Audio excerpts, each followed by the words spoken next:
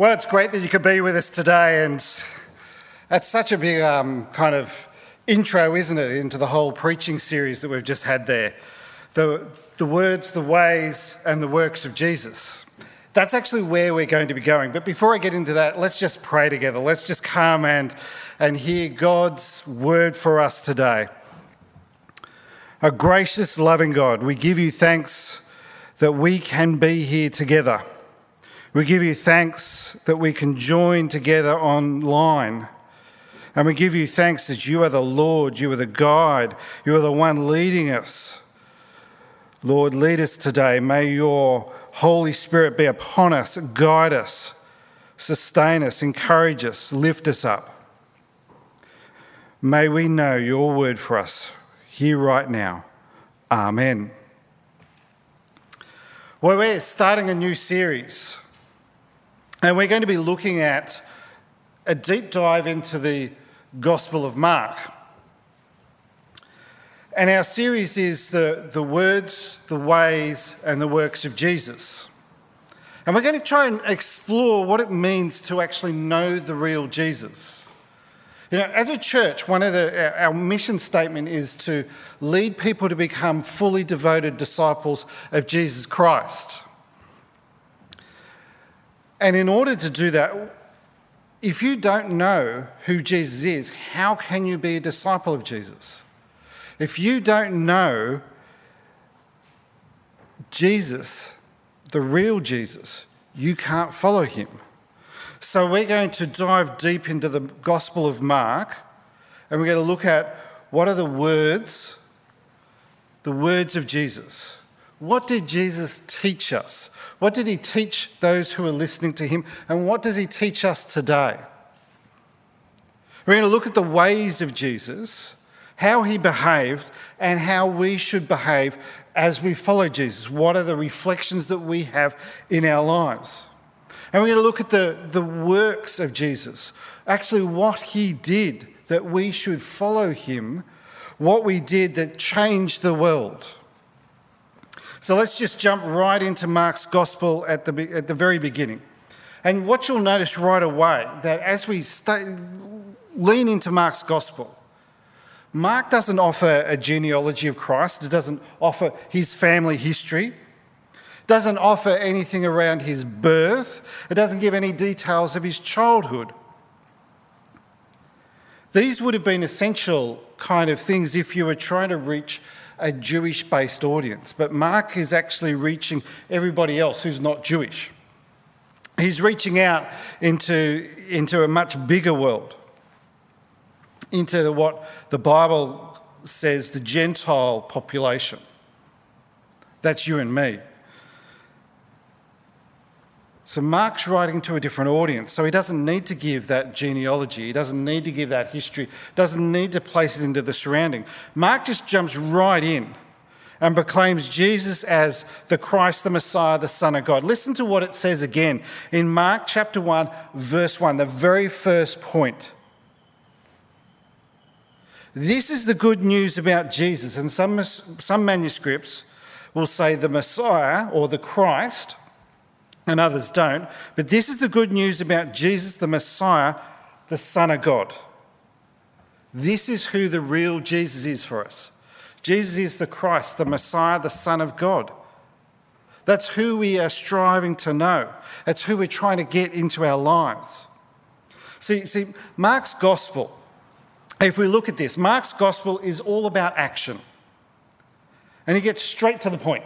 Mark doesn't beat around the bush. Have you noticed how some people tell different stories and the way they tell stories?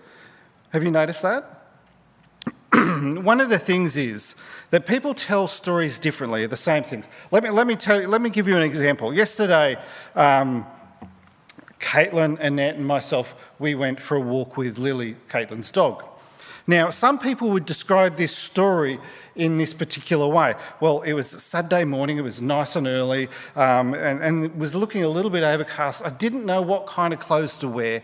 It looked a little bit cold. I went outside, came back in, decided to wear my pants rather than my shorts.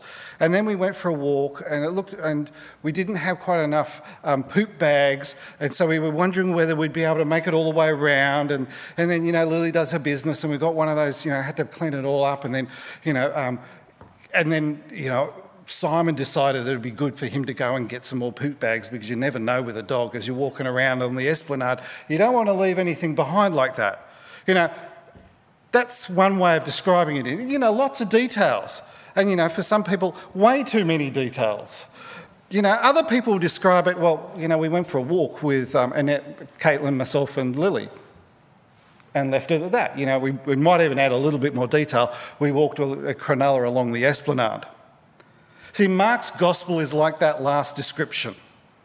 Mark is not worrying about all of the extra bits. He's right down into the actions, the nitty-gritty, exactly what's going on. He's not giving the big picture, the flower. He's not doing the theological paces. He's giving the action. He's giving what Jesus did. And you'll notice that as you read through Mark, and I want to encourage you to read through Mark with us as we go.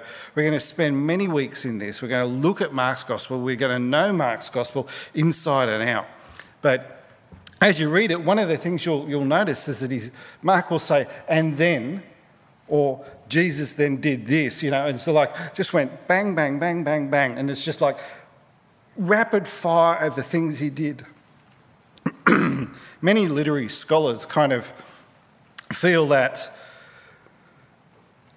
it really wasn't, it's not the best written gospel, but other people will say it's a fantastic gospel because it's straight to the point. It's clear, it's concise, and it's the earliest of the Gospels around that we have. Excuse me. See, Mark makes his point in as few words as possible, and his point that he's making today is that Jesus is the Son of God. That's who Jesus is, and that's why we should pay attention to him. So Jesus is the Son of God, but how do we know this? Well, this is what it says in Mark's Gospel, chapter 1, verses 1 through to 4. We're just going to look at the first section, and this is how we know that, Jesus is the Son of God. This is what it does.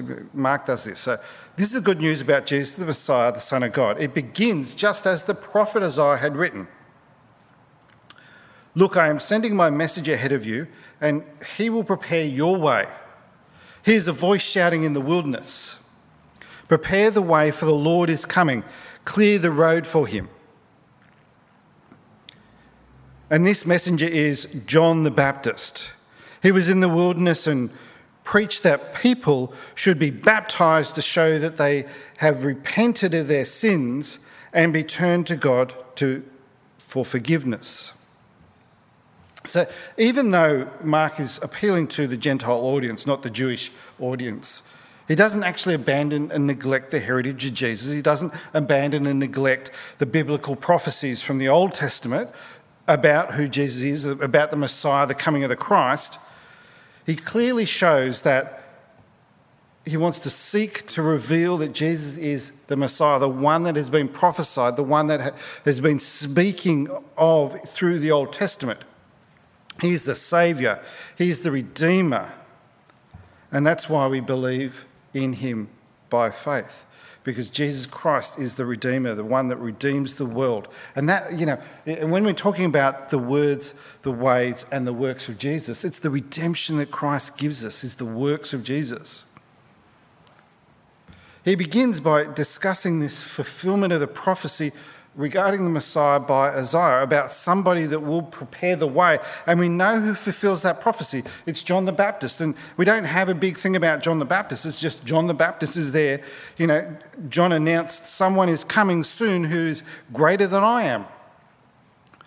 So much greater that I'm not even worthy to stoop down like a slave and untie the straps of his sandals. See, I baptize you with water, but he will baptize you with the Holy Spirit. It will be God's blessing upon those baptised by Jesus. See, Mark brings it right back into this story that Mark is telling so that we understand who Jesus is. He brings it right to the point. And he opens up that Jesus is the Son of God. Not only is the prophecy fulfilled about somebody coming and preparing the way, that is John the Baptist, he then goes straight to the nitty-gritty and really drives home the point that he has, that Jesus is the Son of God. And notice here's one of the phrases that you'll see repeated time and time again in Mark about "and then" or "one day." And here it is. It's Mark 1, chapter 1, verses 9 through to 11. And it says, "One day." Now, it's like, so instead of like this day, instead of being specific, instead of talking about the journey that Jesus had gone on from here to here to here, he says, one day Jesus came from Nazareth in Galilee and John baptised him in the Jordan River. Not mincing his words about anything, but just saying it as it is. And as Jesus came out of the water, he saw the heavens split apart and the Holy Spirit descend on him like a dove. And a voice from heaven said, "You are what..." And let's listen to this. Because the Holy Spirit has descended on him.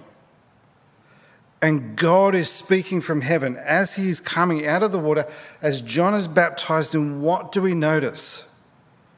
God says, "You are my dearly loved Son, and you bring me great joy." So who is Jesus? Who is the real Jesus for us? Jesus is the Son of God, declared by the prophecies, declared by God's voice from heaven, declared by the anointing of the Holy Spirit. The heavens are open and God speaks directly to those who are present. And God declares that Jesus is his dearly loved Son. That's the good news. That's the gospel, that Jesus is God's Son. Prophesied by Isaiah, pointed to by John the Baptist and proclaimed by God himself. And more of Mark's really quick way of doing things. In verses 14 and 15, it says later on, so just doesn't matter when, but just later on, after John was arrested, so a little bit of indication of the time frame. So later on, after John was arrested, Jesus went into Galilee, where he preached God's good news. And what was the good news that he preached? The time promised by God has come at last. He announced, "The kingdom of God is near. Repent of your sins and believe the good news." Believe, what is the good news? That Jesus is the Son of God. How amazing, how fantastic. Believing in the good news, that it cycles all the way back to the first thing. What is the good news? This is the good news that Jesus Christ is the Messiah, the Son of God. This sets the whole scene for Mark's gospel. It sets us so that we know what's going on, that Jesus is the Son of God. And if we read all of Mark's gospel with this notion in mind, the very first words that Mark puts in there, then we will understand the gospel with new eyes. We will see the words that Jesus used. We will see the way that he behaves, and we will know the works that he's done for us, because Jesus Christ is the Son of God. Jesus is God, and we should believe in him. We should repent of our sins, believe in Jesus Christ. So let's just pray.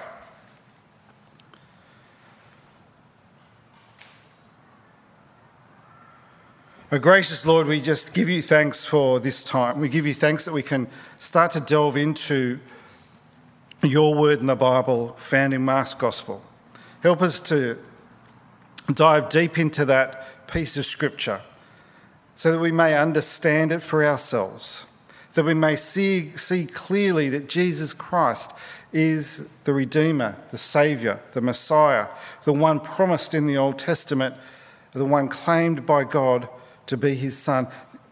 It is Jesus Christ, the Son of God. May we come and repent of our sins today. May we come to believe in Jesus Christ. May we put our hands up and say, yes, I believe in Christ Jesus. We ask this in your holy name. Amen.